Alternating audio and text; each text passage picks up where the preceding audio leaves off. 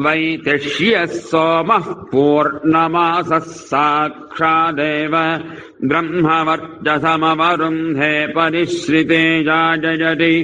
ब्रह्मवर्चसस्य परिगृहीत्यै श्वेतायै